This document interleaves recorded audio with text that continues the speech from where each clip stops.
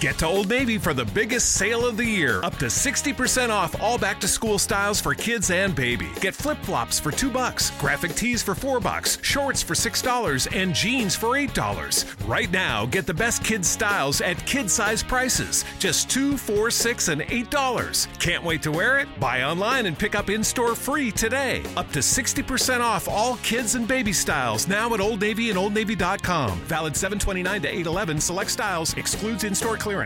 Get to Old Navy for the biggest sale of the year. Up to 60% off all back-to-school styles for kids and baby. Get flip-flops for $2, graphic tees for $4, shorts for $6, and jeans for $8. Right now, get the best kids' styles at kid-size prices. Just $2, $4, $6, and $8. Can't wait to wear it? Buy online and pick up in-store free today. Up to 60% off all kids and baby styles now at Old Navy and OldNavy.com. Valid 7/29 to 8/11. Select styles. Excludes in-store clearance. Welcome everyone to episode 230 of the NBA podcast. I'm Brian Toporek, and today we are going to give you a 2019 NBA Finals preview. We're going to say bye Felicia to the Milwaukee Bucks, and we're going to break down the all-NBA teams and the implications, especially with Supermaxes for Kemba Walker, Bradley Beal, and Klay Thompson. Before we get to all of that, a reminder that you can follow us on Twitter at the NBA Pod. In our Twitter, or in our bio, you can find our Twitter handles, so give us a follow as well. You can also find us on iTunes, so please subscribe, download, leave some 5-star reviews. And we're now being hosted on Spreaker, so check them out on Twitter at Spreaker. Joining me today, as always, is my very stable genius of a co-host, Morten Jensen. How's it going, Mort? Well, Brian, I was pretty much wrong in having all that confidence about Milwaukee and how they shouldn't worry after it being 2-2. So, yep. Yeah. I wish I had a single shred of a backbone, because heading into the playoffs, I picked Raptors over Bucks, if you remember. And then I immediately pivoted away from that after the Sixers series, because I was shaken by how bad their bench looked against the Sixers. Like, Fred VanVleet being completely useless, Norman Powell barely playing at all. I just wasn't sure way they were going to get that supporting cast. And then turns out Fred VanVleet just needed to have a kid, and he turned into Bobby Gibson. Yeah. It was nice. So yeah, let's start with the finals preview, and we can start by congratulating Toronto Raptors fans for their first ever finals appearance. Honestly, I'm still super bitter about the 4-bounce shot, and I will be for a long time, but you guys deserve it. You guys have taken a lot of crap over the years, especially with LeBron James just every year destroying you. So I hate you all, but I am genuinely happy for you, and wish you nothing but the best over these next couple weeks. Mort, I think there are a couple big questions heading into the finals. The first is Kevin Durant and DeMarcus Cousins. Mm-hmm. We still don't know when they're coming back. The Warriors released an injury update the other day that said Durant continues to make good progress, but at this point it is unlikely that he will play at the beginning of the finals. It is hopeful that he could return at some point during the series. They said Cousins also continues to make good progress. He practiced with the team for the first time since he suffered the injury in mid-April.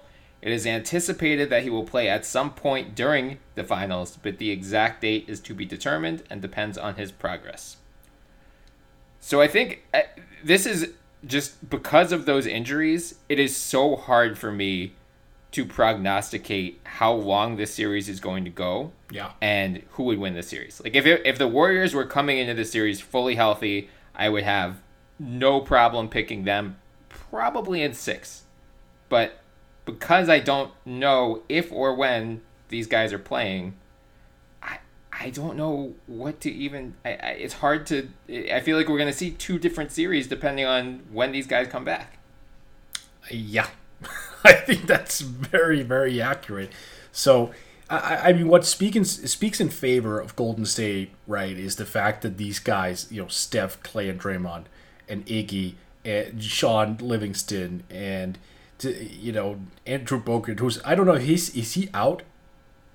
Bogut? No, he's in. He's not in, playing right? much. He's just not playing much. All right. But those guys know each other. They have this ESP, right? And they understand what, this system that they have amongst themselves. Like, how do they cut? How they move? Off ball, on ball, all this stuff. So I think they kind of revert back to, the 2015 type Warriors, who are very, very dominant in their own right. Obviously, in our opinion as well, you and I had talked about it, they're better with Kevin Durant because it's Kevin Durant. Right. So obviously that's a huge boost. But I think they can, on some level, get by just by having that old chemistry going. And also, like, Draymond certainly looks like old Draymond. Came out of nowhere. So, I don't know. I'm not that skeptical. You're not that skeptical of the Warriors, even if Durant and Cousins are out. You still think they're comfortable favorites in this series? Well, maybe not comfortable favorites because Kawhi Leonard exists. Right. But I do consider them favorites, yeah. Yeah, and Vegas agrees with you. I think they're actually favored on the road in Game 1. I think they opened as a 1-point favorite, moved up to 1.5 immediately. They are heavily favored. I think it was like a minus 320 to win the series. So Vegas is spot on and believing the Warriors should be favored, and that, they're obviously factoring in the uncertainty with Durant and Cousins. I almost think, like, I can't tell if I am outsmarting myself or if everyone else is outsmarting themselves by not giving the Raptors more credit here. Agreed. Because they played a really tough team in the Bucks. I mean, we thought the Bucks were the best regular season team this season. Mm-hmm. We thought they were a legit finals contender, and they were. You played two really tough teams together, and one's inevitably going to lose. I think, there's the perception always hanging over the Raptors that, it's the playoffs, they're going to choke inevitably. The pressure is going to get to them. But having Kawhi Leonard there has just been such a culture changer in that regard that they can withstand these high-pressure moments where they otherwise would have folded. Like, when they're down, I think they were down double digits in the third quarter of Game 6 last night. The old Raptors, the Raptors of last year, would have gotten blown out by 20 at that point. Mm-hmm. But Kawhi went into takeover mode, cut the lead to 5 going into the fourth quarter, and you could suddenly feel the momentum swinging like, now it's a game again, and Kawhi is starting to catch fire. I think having him, knowing what he's done against the Warriors in the past, I mean, it was only 2 years ago in the Western Conference Finals, it's Spurs-Warriors, and the Spurs are up 20 thanks to Kawhi, and then Zaza steps on his foot and everything changes. But I don't think the Raptors are going to be afraid of the Warriors. I think, I was thinking about this earlier today. Kawhi and Danny Green were both on the Spurs. They had played the Warriors a bunch. Marc Gasol coming from the West at the Grizzlies. He's played the Warriors before. Yep. Serge Ibaka with OKC. He's been a really, he was up 3-1 on the Warriors. He's been there before. Or was he? Actually, he wasn't on that team, was he? No, he was still. They traded him after. That was in 16, right? Yeah, they traded him after the season, right? That was after the season. Yeah. So all of these, I mean, it's not the same old Raptors, the whole point. It's like a lot of their main pieces have played against the Warriors in the playoffs before. Right. I don't think they're going to be scared or crumble mentally where they otherwise would have. Right. I mean, the Raptors is a Western Conference, Eastern Conference team is what you're saying. Right, yeah. Basically, yeah. So, but I mean, there are matchup questions on both sides, and I think for the Warriors, looking at the Raptors, it's how do you slow down Kawhi Leonard, especially until Kevin Durant comes back? You don't. Look, so, the obvious default setting, obviously, is Draymond Green going on Kawhi, which can have some major benefits for OKC. But then you just throw, a pick-and-roll situation into it, and you have someone switch onto Kawhi, because that's what the Raptors are going to go for. And then whoever's on Kawhi will eat his lunch. Right, yeah. I mean, I feel like Iggy's going to draw the matchup at first, but as you said, Dre will be... I think it'll be Iggy on Kawhi, Dre on Pascal Siakam. Honestly, I think Iggy starts out on Kyle. Oh, really? I wouldn't be surprised. That would be a good move, right? Just basically full court pressure on Kyle Lowry to initiate. And where do you hide Steph? On Danny Green? Why not? And then you put Clay on Pascal? Why not? 6'7". Up a lot of size. Yeah, well, I mean, Pascal Siakam, some tremendous player. I'll start a franchise with him. I'm so excited about him. But is he going to punish you in the post 10 times out of 10. Clay's a good defender. Like, he's smart. He's sneaky. Yeah. And he's 6'7" as well. Like, he's not, there is a size advantage for Pascal, absolutely, but it's not as significant. I would get behind that. I mean, it's possible. We'll see. Like, when we always talk about defensive matchups, we're going to see so many cross matches that it's not like Iggy is going to guard Kawhi on every possession, or Draymond's going to guard Kawhi on every possession. Kawhi is going to see Dre, Iggy, Klay Thompson at times. Probably Steph here and there as well. Yeah, like Jordan Bell maybe, Kevon Looney. Knowing Steve Kerr, it'll be like Alfonso McKinney's going to get in some.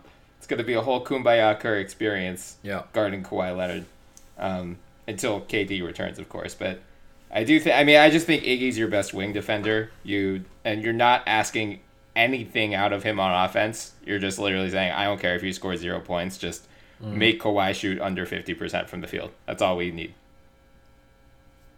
I mean, I get that. But it's still a 35-year-old Andre Iguodala going up and in prime Kawhi Leonard. I mean, I get it. I get the logistics of it. I get the idea of it. But it's still Kawhi Leonard. I know, right. There's no good answer. Right. I wonder how big a dent Iggy can make here. Yeah.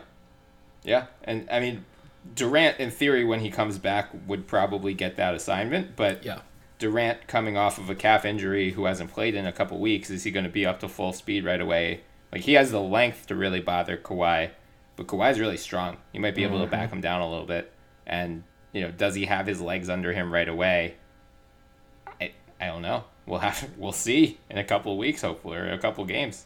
Right. And Kawhi doesn't force shots, which is also something we need to take into consideration here. Because sometimes when teams scheme defensively, they want certain guys to kind of chase shots. Like, if you put a tough-nosed defensive assignment on Kawhi, you're not going to fluster him into a bad shot selection. Like, he's going to look, he's going to analyze, and he's going to go, oh, okay, right now Iggy's got the step on me, and here's Kyle coming off some floppy action. I'll hit him right in his shooting pocket. Like, there you go. Kawhi's not that type of player that you try to shut down from a scoring perspective in the same sense, because he's just a smarter basketball player. Yeah. So that needs to be taken into consideration. I mean, this is not Allen Iverson, where you can take that approach, or you could back then, because you knew that whatever happens, like, you would have to shoot the ball. Yeah. Do you think they send a lot of doubles at him, or do you just guard him one-on-one to start? I think they send a lot of doubles on it. I think they force Kyle Lowry to basically beat them. He just came off a really good series against Milwaukee, but there's still that lingering effect that Kyle Lowry has not always answered, to the big playoff bell all that well. This is the first time in the finals for him. So maybe there are some, I don't want to say insecurities, because I don't think NBA players have insecurities, but I think there may be some butterflies. And I wouldn't be surprised at all if the experience level of Golden State really came into play here. At least compared to Kyle Lowry specifically. Like, Kawhi, I don't think does robots have butterflies? I don't think so. Well, I mean, he's also played and won an NBA Finals before. Like, he's gone up against prime LeBron and straight up beat him. So Right. I don't think Kawhi is afraid of this moment at all. No. I agree, butterflies could be an issue for Kyle and Marcus all in particular.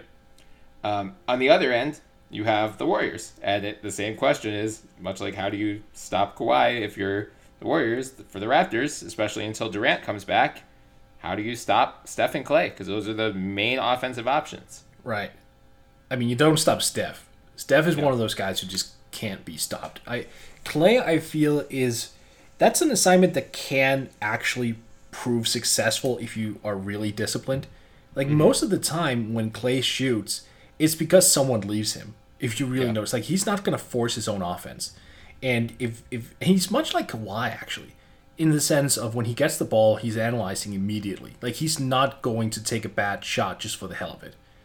And I think if you can stick close enough to Klay and not constantly have to rotate, where you really gamble a little bit with your defense and you go, hey, you know what, I'll rather stick to Klay and may have to give up a consistent layup by Steph or Draymond or Iggy or whoever, then I think that's the percentage play that you have to take. If you can get Klay down to like a 15, 16 point area and him really having to work for each and every one of those, I think you could look pretty good. Yeah, and I assume Danny Green is probably going to draw that assignment to start. Danny Green's a great defender. He's got good size to match up with Clay well. Mm-hmm. Yeah, Kawhi's probably going to be on him too. This is where not having OG Anunoby really sucks for the Raptors, by the way. Yeah, especially when Durant returns. Yeah. Yeah, I'm wondering, do you think they start Kawhi on Steph right away, or do you think Kyle gets it to start and Kawhi just lurks as an off-ball defender? You know me, I love the idea of putting a taller, agile player on a point guard. I mean, how many times have I mentioned the 1998 Eastern Conference Finals between the Bulls and Pacers with Scottie guarding Mark Jackson? I love the idea, and I think Kawhi specifically is one of those great defenders that we're going to talk about 20 years from now. If he can go on Steph and keep up with him, I mean, that could theoretically change the series. The thing is, though, you just have to set one big-ass screen for Steph, 35 feet from the basket. He'll come off that screen and he'll pop it. I mean, right. He's just such a ridiculously new generational player that you can't really you can't draw up a game plan against Steph where you go, oh, he likes to do this, he likes to do that. He can do everything. When he's inside the half-court line, basically that's game over. He can do whatever he wants. So I don't know if you want to throw Kawhi into that situation where he might actually be forced to pick up some cheap fouls. Yeah. I don't know. So it sounds like you're leaning Warriors in this series, but how many games do you think it goes?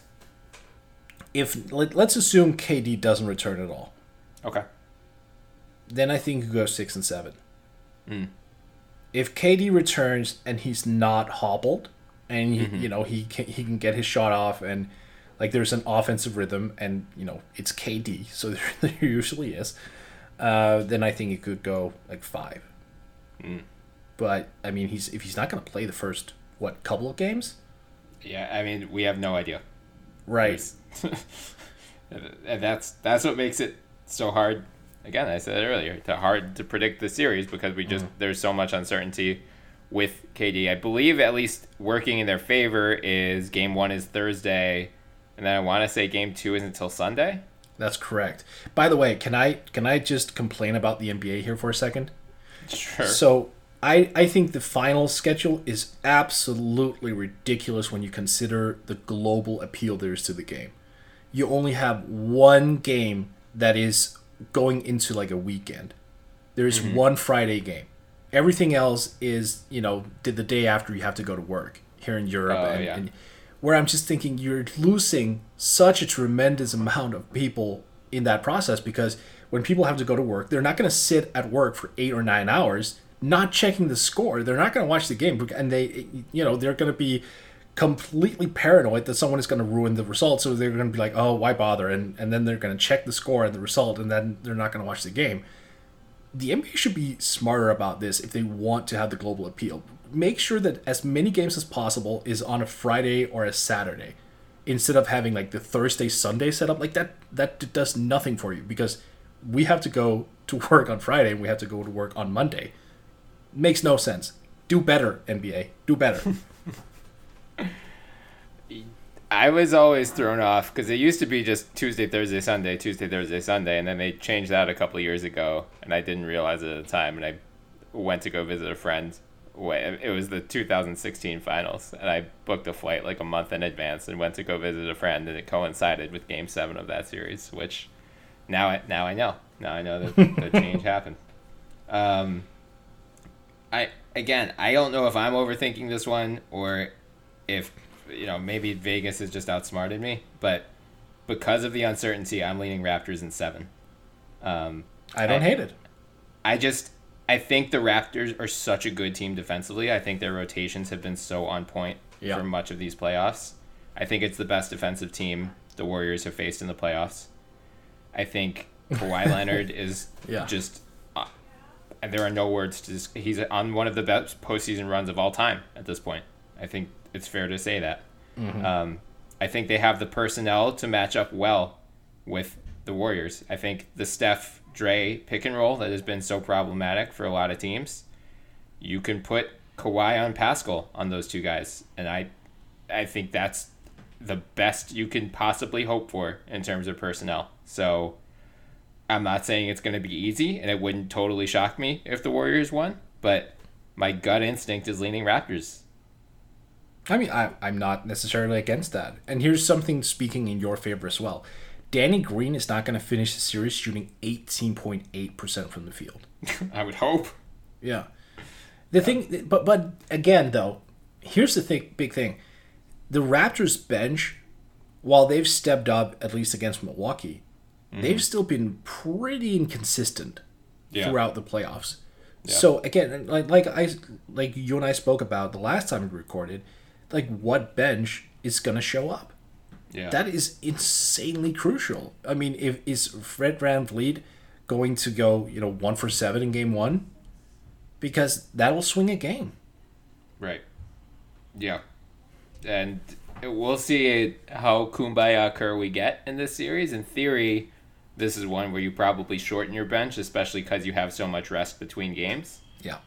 But if he doesn't, and I don't know, the rotations are going to be a big factor here, because if they can get a big game out of VanVleet, or they can get a big game out of Powell or Ibaka, or Gasol's aggressive. I think Gasol needs to be really aggressive offensively in the series. Yeah. That's going to change things. So I don't know. I have no feel for how the series is going to go, but I lean Raptors for now. I kind of like the Gasol point. So last series against Milwaukee, 29 of his 50 field goal attempts were threes. Mm-hmm. Like, he's 7'1" to 65 to 70. There's no DeMarcus Cousins, presumably. Right. Like, who's going to punish him inside? Draymond? Looney or Bogut in theory, but no, I agree. Yeah. No, I don't trust that matchup at all. Like, you have to, and again, I'm not saying, hey, go old school and dump it down, because if Steph and Clay are hitting threes, it doesn't really work that you respond with only twos. But if you can draw fouls on your big man opponent, like, just imagine how weak the Warriors are up front with, as you just mentioned, Looney and Andrew Bogut. So if aggressive Marc Gasol comes out early and just puts those two guys in foul trouble and has like 15 points at the half, like, what do? Then you're forced to go small the rest of the game, which means that Gasol can actually benefit from that on the other end offensively. He's good enough defensively to move his feet, so I wouldn't really worry about that all that much. Like, Marc Gasol is the key to the series. Yeah, I think the front court, in theory, at least until DeMarcus comes back, is definitely in favor of the Raptors. Yeah, because they have one. Yeah, right, exactly. Yep. Are you tired of not earning anything on your hard-earned money? Your path to more money starts with a certificate from Pathways Financial Credit Union. Right now, earn a 2.68% annual percentage yield on a 60-month certificate with a minimum balance of just $500. Great rates like this have helped make Pathways the fastest-growing credit union in Ohio over the last 10 years. Earn more on your money. Stop by any convenient location or check us out at pathwayscu.com. Pathways is federally insured by the NCUA. At Pathways Financial Credit Union, we know things come up that might require extra family funds. You could use the equity in your home to help pay for almost anything, from home improvements to a family vacation. Our home equity line of credit has rates and payments much lower than a traditional loan or credit card. Find out why Pathways is the fastest growing credit union in Ohio over the last 10 years. Visit one of our convenient locations or check us out at pathwayscu.com. Offer of credit is subject to credit approval. Pathways is an equal opportunity lender and is federally insured by the NCUA. Okay, let's switch to the Bye Felicia that we did not expect to be giving this early in the playoffs. That is very much true, yeah. The Bucks, look, they had this. I mean, this is one of the best seasons in franchise history. I don't want to, the body is not even cold yet. I don't want to kick dirt on it. They have nothing to be ashamed of. Like, no one. Oh, so you don't want to be Malika Andrews? Right, exactly. No one realistically coming into the playoffs, coming into the season, no one thought this team was going to be a 60-win team, best in the East, make it to the Eastern Conference Finals type team. Right. It was like, that was the ceiling. I mean, realistically, like, you just didn't... Boston was the favorite to come out of the East coming into the season. And Toronto with Kawhi, assuming you got the old Kawhi, which turns out they did, they looked more poised to win right now. The Bucks, in theory, have... they have Giannis Antetokounmpo, who is probably going to be named MVP in a couple weeks. Yeah. He's only 24 years old. He doesn't turn 25 until December. He's already close to unstoppable. Mm-hmm. He had some free throw issues in the Raptors series, which I'm pretty sure since last night he has not left the gym. I'm pretty sure he's just taken about 6,000 free throws. I have every confidence in the world that he is going to come back next year and be, hit a career high percentage from the line. He is not a consistent long-range shooter yet, but he's willing to take them and he can hit them. It's not a Ben Simmons where he won't even take them and he's never hit a three in his life. Like, he has hit them and he was hitting them on occasion throughout the playoffs. Yep. You would like to see him be able to create his own shot a little bit more in a half-court set. Like, the story of the Bucks-Raptors series was, in transition, the Bucks were dynamic. And I don't know what the numbers were after last night, but it was something like they averaged 1.7 points per possession in transition, and it was like 0.83 in the half-court. So if they couldn't get in transition, they just couldn't do anything against the Raptors defense, and they need to figure out better counters to that. But I wouldn't be that I mean, I'd be like disappointed if I'm a Bucks fan because you thought you were going to the finals. I get it, but celebrate this team because they have some big issues coming up. Yeah, they do. They have a lot of contract decisions to make. What do you do with Malcolm Brogdon? He gets offered like a max offer sheet. Mm-hmm. What about Nikola Mirotic, who didn't even play in Game 6, who's also a free agent? Right. How's that Eric Bledsoe extension going to look? Like, we all lauded it when it came out, or when it was released, and now people are like, uh-oh, which right. I'm not there yet. Right. I'm really not there yet. He had a bad series and a bad showing in the conference finals. I get it, but I'm not there yet, saying it's bad. Like, but I mean, there's definitely a lot of stuff that needs to be fixed. I mean, Brook Lopez is a free agent as well. Yeah. So this is where it gets tricky for them, and I wrote a piece at the Basketball Writers that went up today about this because they have about $71 million on their books for next season, assuming they pick up the team options on Pat Connaughton and Sterling Brown. Then they also have a little bit of stretch salary. Spencer Hawes is $2 million, Larry Sanders $1.9.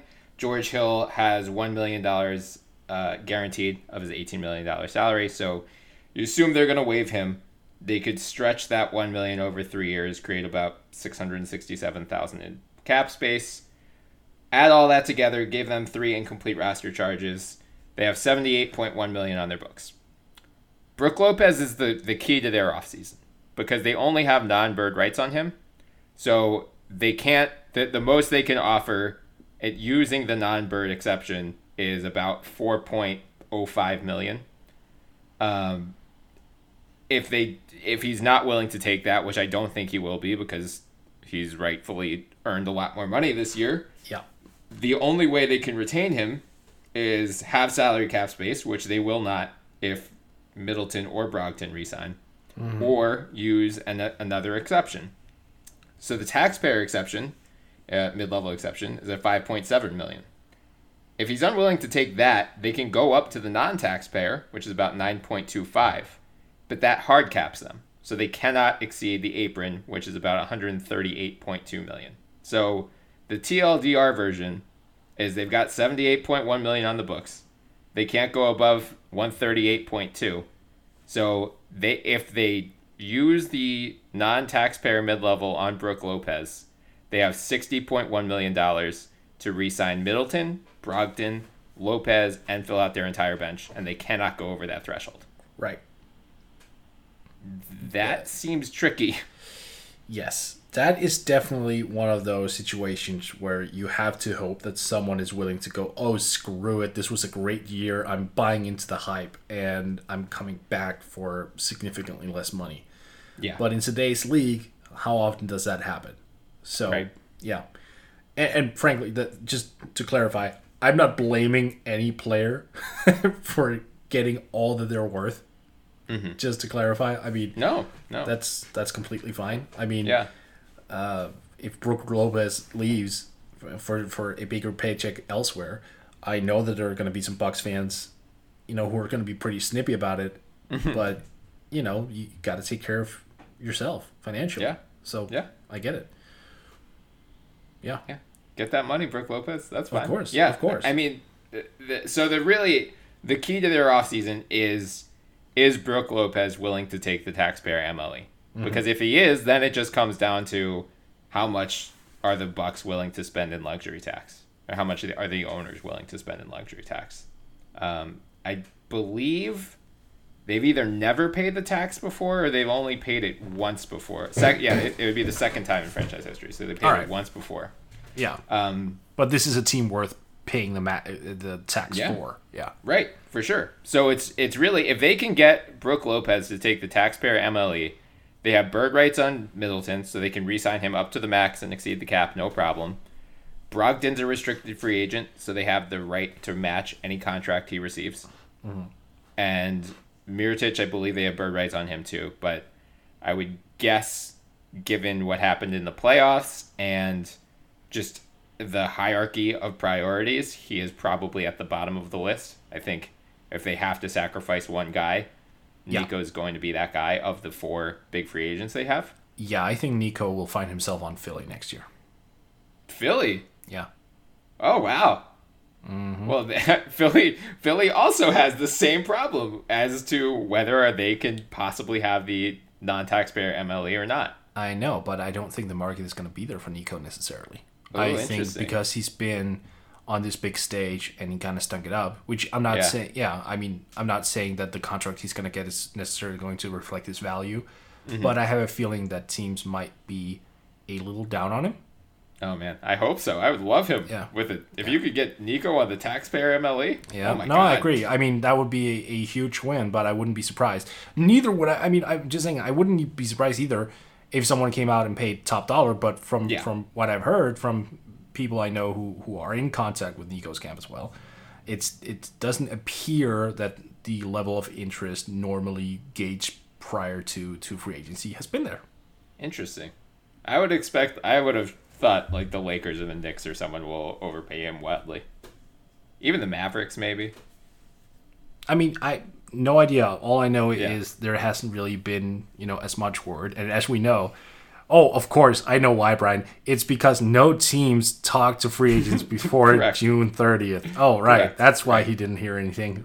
Yep. Silly me. Yeah. Yep. So if you want to read more about the financial aspect of the Bucks summer, check out my article up at the Basketball Writers. And speaking of the Basketball Writers, Mort, are you tired of clickbait, ads, pop-up videos, talking head hyperbole, big market bias, and data selling? Are you tired of soap operas, wild speculation, and unnamed sources? Are you tired of padding the stats of CEOs and shareholders while your favorite content creators get paid pennies for their work? At bballwriters.com, they are too. That's why they created the Basketball Writers. At bballwriters.com, they concentrate on just the game and everything they love about it. The NBA, WNBA, EuroLeague, fantasy basketball, the draft, and many more corners of the hoops universe they're soon to explore. All in one place on a blazingly fast, clean site that lets you choose which writer to directly support while still enjoying all the content from their whole team. Elevate the conversation, elevate the game. They'll see you at bballwriters.com, and don't forget to enter the code TheNBAPod for 10% off your annual, monthly, or daily subscription. That is the NBA Pod for 10% off. Mort, I know you have a full mock draft going up soon, right? Yeah, it's going to be split into 2 pieces. So the first 15 selections are going up Monday or Tuesday. And then later on in the week, or maybe next week, is the second part running. Give me Ty Jerome or give me Death. I did not give you Ty Jerome, and I did not give you Matisse Thybulle either, actually. Carson Edwards? No. God, what the hell? I'm not reading it, but everyone else should. Okay, spoiler. I can give you one. I can give you who I gave you. Okay. Yeah. Bruno Fernando. Oh, get out of here.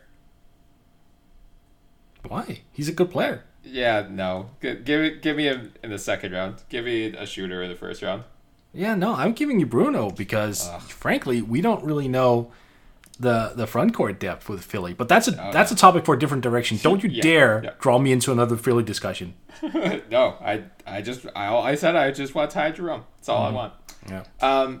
You mentioned Malika Andrews, Mort. Yes, I did. So we need to talk about this because this is hanging over. We just spent a lot of time on the Bucks free agent decisions, and hanging over all of that is Giannis. Giannis has 2 years on his deal still. Because he made the All-NBA team, which we'll talk about shortly, he is now eligible to sign a 5-year Supermax extension, which is just short of $250,000. It's projected to be $247.2 million. He's eligible to sign that next summer. Mm-hmm. Malika Andrews, the second the buzzer hit 0 yesterday, puts out a story where the story itself actually seemed like kind of a nothing burger after rereading it a couple times. But the tweet she sent promoting it basically made it sound like if the Bucks don't make the finals next year, we might have another Anthony Davis on our hands. Right. Yeah. That was just in poor taste. Sorry. I like Malika. She was at the Chicago Tribune for a while where I read most of her stuff as well. She's done well at ESPN, but that was just that was the worst clickbaity type of situation I've seen in a long time. That was not a great look. Yeah, it just because again, you read the story and it basically says if they make the finals, then he'll be willing to sign the Supermax, but it doesn't say if they don't make the finals, he's out. It just says he prioritizes winning and he really wants to win. Well, they won 60 games and they made it to the Eastern Conference Finals and they held a 2-0 lead in the series. They very much proved they can win. And guess who also wants to win? The Milwaukee Bucks front office, coaching staff, entire organization. I am so tired of hearing this angle of, I'm a player, I want to win, or authors saying, this player wants to win. Everybody wants to win. Even teams that are rebuilding with the entire idea of eventually winning big. That is the prerogative for every team in the damn league. Every player, every executive, every head coach, every assistant coach, every scout, everything. Video coordinators, ball boys, mascots, you name it. So I am sick and tired of hearing this idea that players wanting to win is somehow of a higher importance to what a team wants to win. The Bucks are invested in Giannis. They just went out and got a new coach in Mike Budenholzer who tailored a system around him, and they were 2 wins away from the freaking NBA Finals. And you want to sit here and tell me that Giannis wants to win more than the team, and if he doesn't win if he doesn't win, then he's out of there. No, This is about aligning interests. This is entirely about that. And you know what? The interests between Giannis and the Bucks are aligned and have been throughout the whole damn year. They're going to do their best at retaining all the guys you just talked about 5 minutes ago, and that is going to prove to Mr. Antetokounmpo, again, and he knows this already, that they are serious about winning. So, this is just a ridiculous article coming out at an even ridiculouser time, and it's moot and it's pointless because obviously the Bucks want to win. They are invested in this with Giannis. They're together. Giannis is gonna most likely retire a Buck, for crying out loud. Yeah, I think the timing of this was not coincidental. It is definitely meant to put pressure on the Bucks front office and ownership to pony up and retain all of these guys. Now, I think if you are a competitor to the Bucks in the East, like a Brooklyn Nets, for instance, and you have a history of lobbing gigantic offer sheets at restricted free agents, someone should throw a massive offer sheet at Malcolm Brogdon. Not just to screw the Bucks over. He's He's very good. He was a 50, 40, 90 guy. Like, you should want him on your team. Yes. But you should also make it really painful for the Bucks to retain him. Or, if they don't match that offer sheet, how do you think Giannis is going to take that? Yep. And a team 2 hours away is probably going to throw major money at Malcolm Brogdon. Chicago? Yeah. They should. He'd be a great fit. They should. And I think the odds of that raise significantly when they drop to 7 in the draft, because now they're out of, point guard range. If they don't get a Kobe White or a Darius Garland, and they certainly won't get a John Moran, now they have to figure out something else. And when you look at the unrestricted free agency market, like Ricky Rubio, does he really do anything for you? Not really. Patrick Beverley is nice, but he's not like a full-time starting point guard. Yeah, and he doesn't align age-wise either. Right. Malcolm Brogdon, he's a little bit older, but he fits. He's on the same age bracket as Zach LaVine and Otto Porter, and he's a 50, 40, 90 guy. It makes sense. It just makes sense. And I think for some team, if it's the Bulls or not, but I just think the Bulls is like, they're a candidate. Mm-hmm. You're absolutely right. A team should throw major money at Malcolm Brogdon. Yeah. I mean, I just think it's like turnabout is fair play. Like, right. You need to make it painful you need to like look at this Bucks team and say, all right, they just won 60 games this year. They have the power, depending on what happens with Lopez, like Mirotic, whatever. They have the power to bring most of this core back. Let's make it hurt a little bit. Let's put their ownership to the test and see how much they're willing to spend. But like the owners also have to know, if we aren't willing to pay the luxury tax and we cheap out because Malcolm Brogdon got a giant offer sheet somewhere. Like Lopez, they're limited to the non-taxpayer. Like if he signs a $20 million deal, like a 1 year $20 million deal somewhere else, there's nothing they could do about that. But Brogdon, they could. There's nothing preventing them from matching a max offer sheet aside from ownership's tolerance of the tax. So, right, they're going to be a really, really interesting team this offseason, because I think 2 weeks ago we would have all assumed like they were going to make it to the finals, they're going to retain everyone, everything's hunky-dory, and now all of a sudden you're like, the clock has really started ticking. Well, even so, I mean, I mean, when you look at it, I think the Bucks are invested. The only way this could go wrong if the Bucks ownership take like a Tillman Fertitta standpoint, right? Right. Oh, that is the only version where this goes wrong. Yeah. In my opinion. Yeah. Most likely. Yeah. We'll see what happens with Lopez. I think that's really the key. But it wouldn't surprise me if he was willing to take a slight discount, do the full non-taxpayer, that have his early bird rights next season, so they could offer him a lot more money then. Right. That'd be my guess of what happens. Yeah, and we'll see, because I'm just reminded, I mentioned before that Nico, I think he goes to Philly, but I'm also reminded of something you've said for an entire year right now. Teams will suddenly, out of nowhere, get desperate as soon as the big pieces fall. Oh, for sure. And they might look at a sweet shooting, four-man, and overpay. In which case, if the Bucks then lose Lopez and Nico, I mean, that's going to hurt them. Yeah. Because then they wouldn't be able to replace Lopez's minutes with Nico, which you would, to some extent, assume they would, right? Yeah. No, it's going to be interesting to see. They're in a tough spot. It's Jamie, Progressive's number 2 employee. Leave a message at the... Hey, Jamie. It's me, Jamie. This is your daily pep talk. I know it's been rough going ever since people found out about your a cappella group, Mad Harmony, but you will bounce back. I mean, you're the guy always helping people find coverage options with the Name Your Price tool. It should be you giving me the pep talk. Now get out there, hit that high note, and take Mad Harmony all the way to nationals this year! Sorry, it's pitchy. Progressive Casualty Insurance Company and Affiliates. Price and coverage match limited by state law. Let's say you just bought a house. Bad news is, you're one step closer to becoming your parents.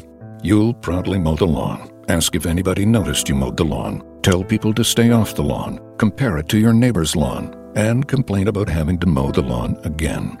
Good news is, it's easy to bundle home and auto through Progressive and save on your car insurance, which, of course, will go right into the lawn. Progressive Casualty Insurance Company, Affiliates, and other insurers. Discount not available in all states or situations. And since we're on teams that are in a tough spot financially this summer, let's talk about the All-NBA teams that came out this week. No huge surprises, I would say. We pretty much, when we predicted them a month ago, we pretty much got all of the players right and most of them slotted on the right teams. I think it's not necessarily a surprise because there were a couple guards who we thought were all right in range for the All-NBA third team. It seemed like it was going to be two of Russell Westbrook, Kemba Walker, Bradley Beal, maybe Klay Thompson. Westbrook got one, Walker got the other. And that sets up a really interesting dilemma for the Charlotte Hornets this summer. Because now Kemba is eligible for the Supermax, which is 5 years, roughly $221 million. They don't have to offer it, but it's now the gap between what they can offer, what every other team can offer, they can offer an extra year and about $80 million more. Mm-hmm. So in theory, that helps their ability to retain him because now it's just go get $250,000, go secure that bag. But we talk about the Hornets cap sheet before. It's a disaster. It cleans up a little bit after this next year. Biyombo, Marvin Williams, Michael Kidd-Gilchrist all come off the books. But it's still not great if you're paying Kemba at that point $41 million in 2020. So what do you do if you're the Hornets, Mort? That is what they need to figure out. I actually wrote a piece on Forbes entitled The NBA Supermax Contracts versus the Repeater Tax Penalties. Something's got to give, so you can go check that out. Basically, when you have a smaller market team that is not inclined to attract free agents, it's a tremendous luxury and a curse at the same time that you have the ability to significantly spend more money on one of your established stars, the one you do have in fold, i.e. Kemba Walker here. But if you pay him up, like the what was it, $221.3 million. Yep. You're locked in. You are completely and utterly locked in. Like even if you go out and say, well, you know what, we'll wait a year. Everyone else will basically come off the cap, and then it's just Kemba. All right, fine. You'll be left with a 30-year-old point guard who's earning at that point 41.2. Yeah, $41.2 million, and you have a cap. I don't know what it's estimated for next year. It's 116. Thank you, 116. That's still a major percentage of the cap that just goes to one player, and you have to fill out that roster, and you have to make it competitive because otherwise, what's the point in retaining that first star? Right. So it's an evil circle of things that you need to get around to when you have this Supermax, because it just prevents you financial flexibility. Yep. So yeah, you may hang on to a guy, but it prevents you from actually building a legit contender. Right. So what should they do? I'm not sure. There is an element of me that thinks it could be romantic for them to bring him back and for him to retire a Hornet, and because he's already the greatest Hornet of all time, and just kind of build to that legacy and have him, wrap up a very nice 15 or so year career with the same organization, retire his jersey, yada yada yada, like a Mitch Richmond career, if you catch my drift. Yeah. Like that's fine and well, but what does it do? What does it do for Kemba, like in terms of his winning motivations? Right. What does it do for Charlotte moving forward in terms of being a winning organization? Nothing. I'm not sure. No, right. It locks them into mediocrity. Exactly. So I don't know what the right angle here is. I mean, obviously the most optimal situation would be Kemba going to him and saying, hey, you know what? I don't need the Supermax. Right, I love you guys. I want to stay here for far less money. But like, why would he? Why should he? Like, go get that bag. Right. Yeah. I mean, you brought up, so he would be owed $41.2 million in 2020. Batum has a player option that year for $27.1. Cody Zeller is still on the books for $15.4 as well. So those two combined for $42.5. Kemba's at $41.2. Those three guys alone bring them within $32.3 million of the $116 million cap. Right. You add Malik Monk, Miles Bridges, and the number 12 overall pick this year, they're down to less than $20 million in cap space. Yeah. And they also have to figure out what they do with Hernan Gomez. Right. And Jeremy Lamb. who's also a free agent this year, by the way. Right. Yeah, they're stuck. They're just totally stuck. It sucks, but like I think this might be the most emblematic case yet of why the current Supermax system, it was a good idea in theory, but it just hasn't worked out well in practice yet. Because as you said, unless you have a strong supporting cast locked up in place for multiple years, you're basically screwed. Like, your two options are overpay this guy and lock us into a 45-win ceiling at best. I mean, you're bringing back the same team that won 39 games last year. You're going to have the number 12 pick. Woohoo. Maybe you win 45. But you're going to lose Jeremy Lamb most likely, so you're probably not going to. You know what the solution is? What? Remove all NBA 13. Yeah, so Tim Bontemps had a column the other day about, before the day these came out, he published it in the morning, and it was like, the Supermax is working, just not as you think it is. And he said some on the team side have pushed to make it MVP, DPOY, and just first team All-NBA, which I think is a really interesting solution. Really? He did? Yeah. Oh, that's nice. I like that. Yeah. I was just shooting crap at the wall here. That's nice. Oh, no. Yeah, so, some people, like, on the team side of these things want it to only be first team NBA, which I agree makes sense. Like, completely. You should not have to give Kemba Walker 35% plus of your cap. He's a great player. I love him. I hope he makes $200 million this summer. Yep. Paying him that much money is, 221.3. Yeah, it's franchise suicide. It sucks. But it is. Like, so that is one solution, but I don't know why the players agree to that in the next round of collective bargaining, because that's 10 guys giving up massive earning potential. And the other solution, I don't know how you can make this work, but making it such that, you know, the Supermax is basically a guy with 7 to 9 years of experience. He's limited to 30%, a starting salary of 30% of the cap. The Supermax pushes him into the next tier, 35%, which is reserved for guys with 10 years of experience or more. Maybe you make it so he gets the full 35, but only 30% counts against the cap. So it's like basically you just offered him a normal max, but he's not giving up any money. Yeah. No, that makes sense. But here's an additional problem with that, Brian. So part of this idea with the Supermax, right, is that it's eligible when these players have gotten into their prime years. Right. Kemba's 29. Jimmy Butler, had he not been traded by the Bulls, would be looking at this as well at age 29, almost 30. He's going to be 30 this year. Yep. DeMarcus Cousins, as well, had he not gotten traded from the Sacramento Kings. He's going to be, is he going to be 29 as well? I think so. He's 28 right now, I think. Yeah. Something along those lines. Right. So basically, they're on the doorstep of 30, is what I'm saying. Yeah. Why lock them up to 5-year deals with that just escalates in value? Yeah.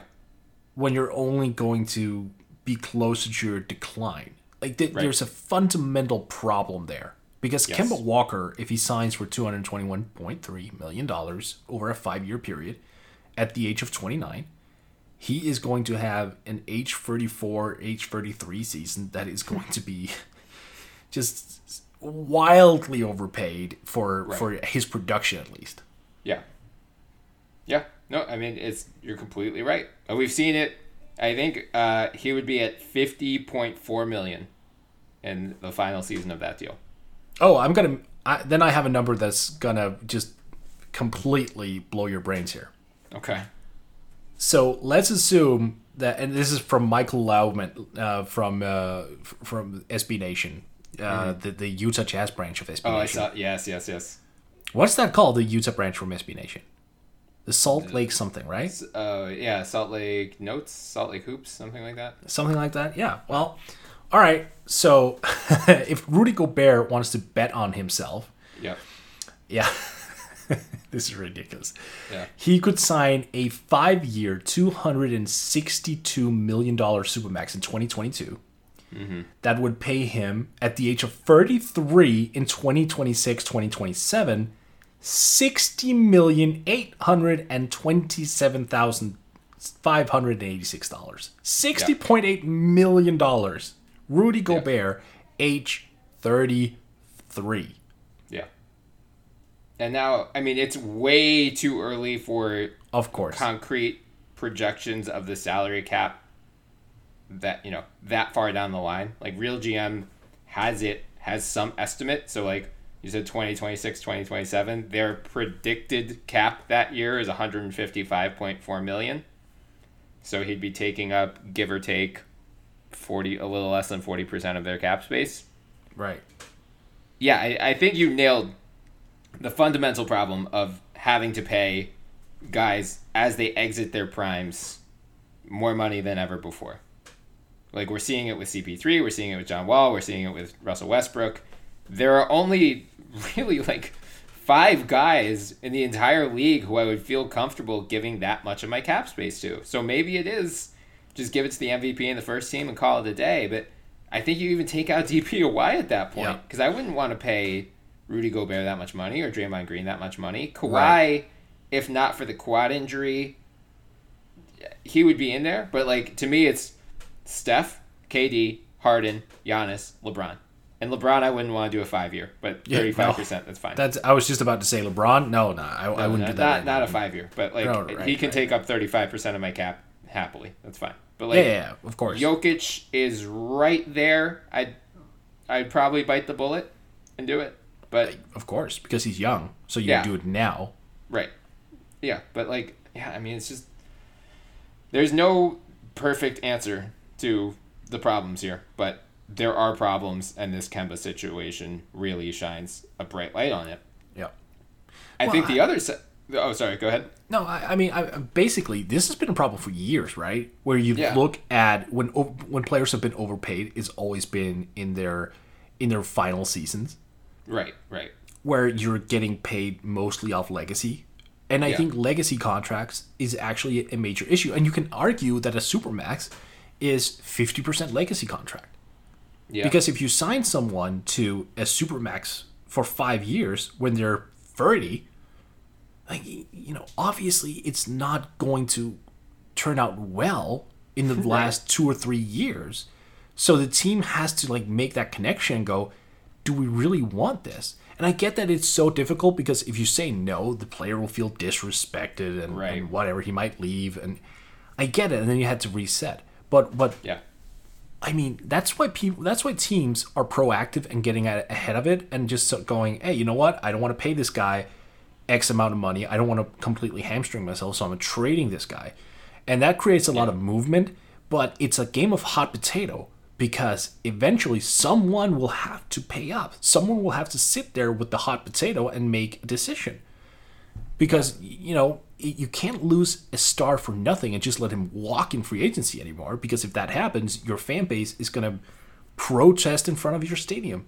So I think the NBA, more so than anything, would need to sit together with the NBPA and figure out how can we do something in regards to contracts for older players where they can still get their money, but they need to, after a certain age, maybe you decline the cap hit specifically. Like the players are still getting paid, but the cap hit is just getting drastically declined. Like maybe if you pass age 33 or 35, you might be paid $50 million, but your cap hit is half that. I mean, we're seeing it with Chris Paul in real time. Right. Chris Paul's a prime example. Like what's his? Let me just look up. He was 4 years, I think, $160 million. Yeah, something along those lines. I'm just looking up his salary for this upcoming season here. Is going to be $38.5 million, and he's going to be 35. Yeah, it's only going up from there. Right. So if you dock half of that, it will be around $19.5 million. That seems like a fair cap hit, right? Yeah, I agree. I like that solution, but the owners are going to come back and say, well, that means we're paying an extra $20 million in salary potentially. Well, then don't do it if you feel uncomfortable. It's your choice. I mean, I know. But just whatever tweaks they end up making, either the players or the owners are going to have to make some concession. Either the players are going to have to take less, which I don't think happens, or they reduce the criteria for the players who become eligible and they'll get a concession elsewhere, or the owners will say, okay, well, we're paying this much more money. You got to give us something too. Yeah, of course. And that has to happen during the summer, and they have to figure something out. And yeah, absolutely. You know what we should do? We should find a cap expert, like a real cap expert, and just get him on the pod and then just talk for an hour and 15 minutes about this. Yeah, I mean, it's because there's no easy solution here. No. It's a crappy situation. And now, an ad from Dad. All right, save money on car insurance when you bundle home and auto with Progressive. Can I take these off? All right. What is this? This looks good. Wow. That's well made. Where did you get this? I'm talking to you with the hair. Yeah, where did you get this? It's good stuff. That's solid. That's not veneer. That's solid stuff. Progressive can't save you from becoming your parents, but we can save you money when you bundle home and auto. Progressive Casualty Insurance Company, affiliates, and other insurers. Discounts not available in all states or situations. And now, an ad from Dad. All right, save money on car insurance when you bundle home and auto with Progressive. Can I take these off? All right. What is this? This looks good. Wow. That's well made. Where did you get this? I'm talking to you with the hair. Yeah, where did you get this? It's good stuff. That's solid. That's not veneer. That's solid stuff. Progressive can't save you from becoming your parents, but we can save you money when you bundle home and auto. Progressive Casualty Insurance Company, affiliates, and other insurers. Discounts not available in all states or situations. And the other side of this is the guys who don't make an All-NBA team, like Bradley Beal and Klay Thompson. Now, for Bradley Beal, the Wizards are probably celebrating right now that Bradley Beal did not make an All-NBA team, which is messed the Warriors up. are too. Yeah, and that's messed up. You should not root against your players making an All-NBA team, but because of the pressure that Supermax eligibility puts on them, I'm sure they are. And, of course. Because the Wizards, if Beal was eligible, Beal's in the same situation as Giannis, where he's got 2 more years on his deal, but whereas Giannis can look at his team and say, okay, we're a good team. We just had a lot of playoff success. We bring back our core. Let's run it back. We'll be fine. We can rule the East. Beal's looking at his team and he's like, John Wall's on our books for 4 years. Mm-hmm. We still don't have a general manager. This team has just been mismanaged from the start. I don't get along with John Wall all that well from basically all accounts. There is no reason for hope here. So either if you gave me the Supermax, I would have to choose between winning and just getting the bag. But now, if I was eligible for the Supermax, you'd be paying $80+ million to John Wall and I starting in 2021.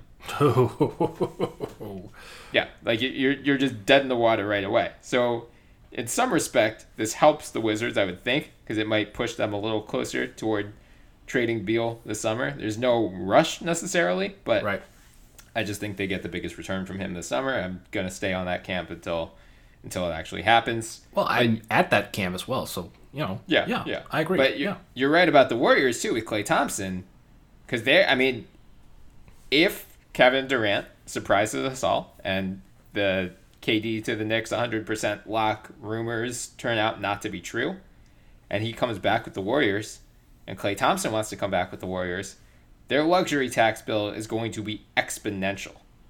$100 million+ next year, I want to say. So again, the Warriors are probably happy that they're rooting against Klay Thompson in this regard, because they just saved, assuming they can they sign Klay to the max, that's $30 million less that he would have gotten if he got the Supermax. Right.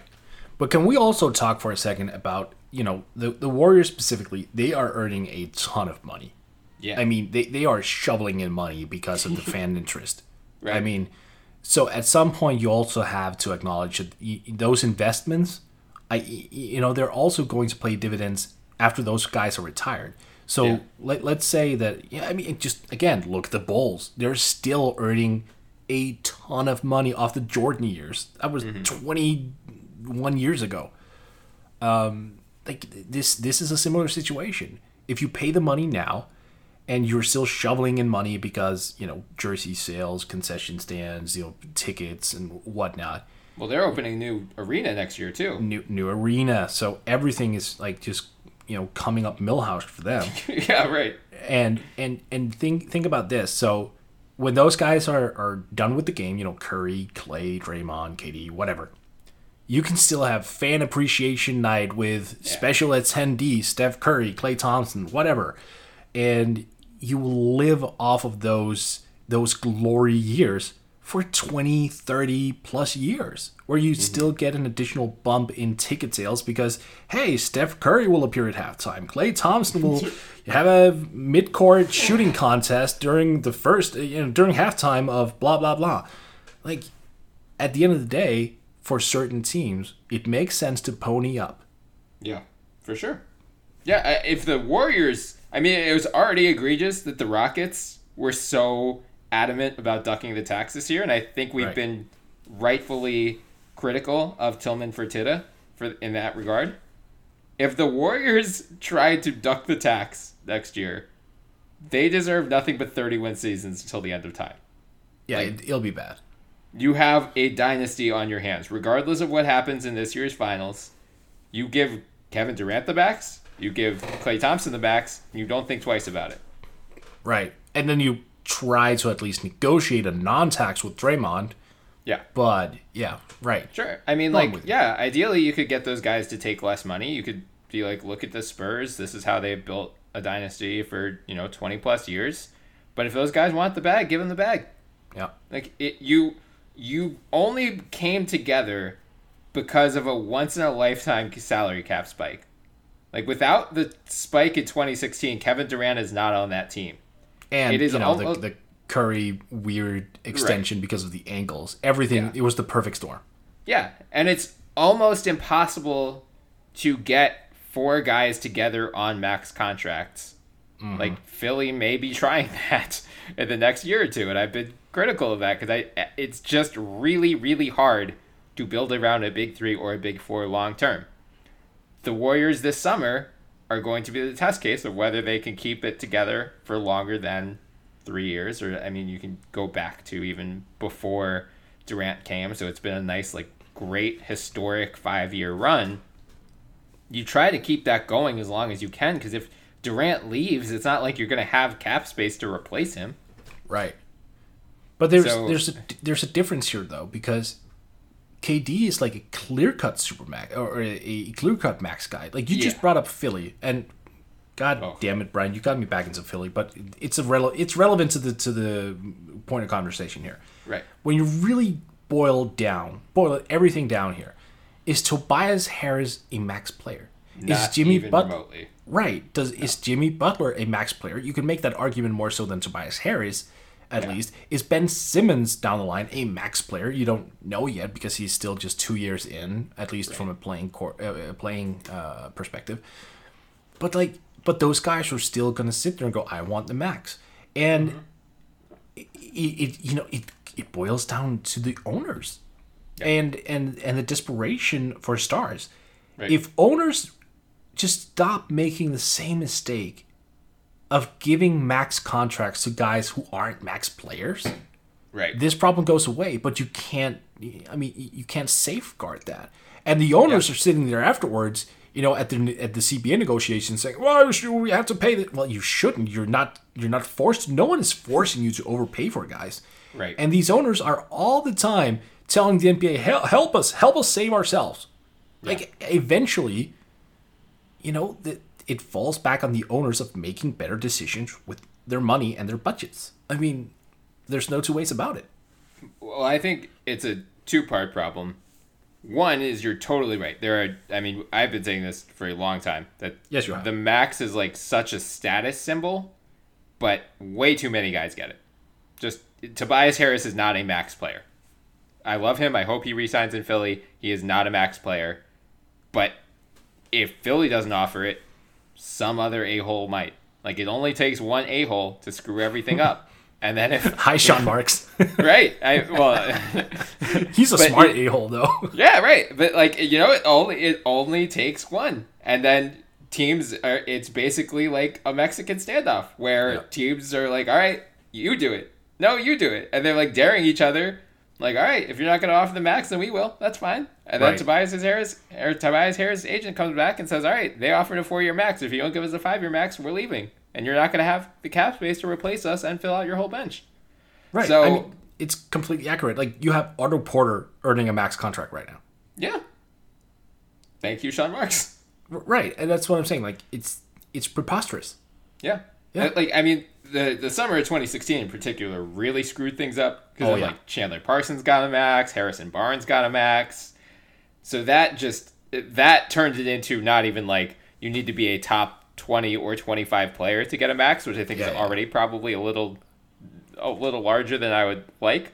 Alan Crabb got $75 million. Yeah, right. It was just like, I mean, just anyone with a pulse got at least $50 million that summer, except for Seth Curry, which remains the biggest mystery of that year.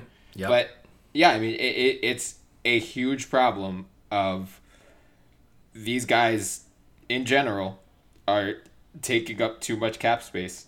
It's not that that's fine. Give them as much money as they want, but if they're going to count against the cap space like that, then you run into issues. And so is Tobias Harris a max player? God no. No. That's why I hated the trade, because you're committing to overpaying him. Yep. Yeah, and the same story might be true with Jimmy Butler. You might have to max him out, and again, like I said, I think Jimmy might be closer to being a max player, but then the age factor comes in, because he's going to be 30. So is he really a max player 4 years from now or 3 years from now? No, probably not. You could argue like he is more immediately deserving of a max, but if you're looking over the scope of that 5 years, which deal is going to age better, especially with the Thibodeau miles on his knees? Yeah, you probably got like 2 good years, and then it's a Chris Paul situation. Right. Yeah, I mean, in general, like thankfully, we do not have the votes for All NBA, but I did see a lot of writers after the awards, or after the nods came out, basically clamoring for the NBA to change something, because they're like, it just feels gross for us to be determining. Like Karl Anthony Towns, because he did not make All NBA, lost $32 million. That sucks. It feels gross. Just make it based on, I don't know, their performance on the court instead of like media members, some of whom gave Dwayne Wade a second team All NBA vote. Right. I mean, if the writers are not going to take it seriously and it has huge financial ramifications, that's a problem. So but I don't know, I saw the NBPA come out and be like, oh, the players need a voice. And it's like, all right. Yeah, that's not bad. Right. No, we've seen how seriously the players take some of their that's a voting. lot worse. Yeah. Right. So I don't know what the right solution is. Maybe just like narrow the field of writers who are willing to do it. Or Give all the responsibility to one man who's willing to live with all the shame. Right. Me. Matt Moore. Oh yeah, he puts thought into it. I'm not like he does. I'm not crapping. I genuinely think he would be a much better arbiter than the guy who gave Dwayne Wade a second team All NBA vote, or who gave Kyrie Irving a second team All Defensive. Like, and he would live with it too. If that cost someone like $30 million, and they would tweet at Matt would be like, hey, you know what? And then he'll go on a Twitter rampage telling exactly why. I like that. Let's just make Matt Moore entirely solely responsible for all NBA teams. I think we should tweet that at him. Absolutely. I think he would so quickly, if it ever came to pass, he would first come to me, because I'm closer to Colorado than Denmark is, and murder me and my whole family, and then you would be next. So if we want John Wick 4 to be starring us, just watching us get murdered, then we should tweet that at him. But can Matt Moore throw axes? I don't know. Well, I guess we'll find out. It seems like a Colorado thing. I don't know. All right. That's probably a good place to wrap up. So thank you, everyone, for listening in today. Please send us questions. We're hoping to do a mailbag before the finals start. So send it to us on Twitter, either to the pod Twitter account at the NBA Pod, or either one of our Twitter handles. You can find those in the bio of our. You can also Twitter DM account. The NBA account. Yep. Do all of that. Hit us with questions about free agency, the finals, the draft, John Wick, anything you want. We will hit all of them. It'll be good fun, good nonsense. In the meantime, especially John Wick. Yeah. Do follow us on Twitter at the NBA Pod. You can also find us on iTunes, so please subscribe, download, leave some 5-star reviews. And we're now being hosted on Spreaker, so check them out on Twitter at Spreaker. Until next time, I'm Brian Toporek, and I was joined, as always, by Morten Jensen. Have a good one, Mort. You too, Brian. By the way, I'll just have to give you a quick recommendation. You have to watch Doom Patrol from DC. It's fantastic. I can't even explain this in proper context. Okay. But it has farting donkeys that acts as portals to different to different, not dimensions, but dream dimensions. It's very weird, but it's bloody excellent. Okay. That's good to know. I'm catching up on The Good Place now, which was long overdue. Yeah. And Thrones are done, man. I know. So what weird. a shame. What a shame. Yep. All right, we'll have to figure out something else to do with our Sunday nights. But in the meantime, let's talk next week, and take care, man. Yeah, you too.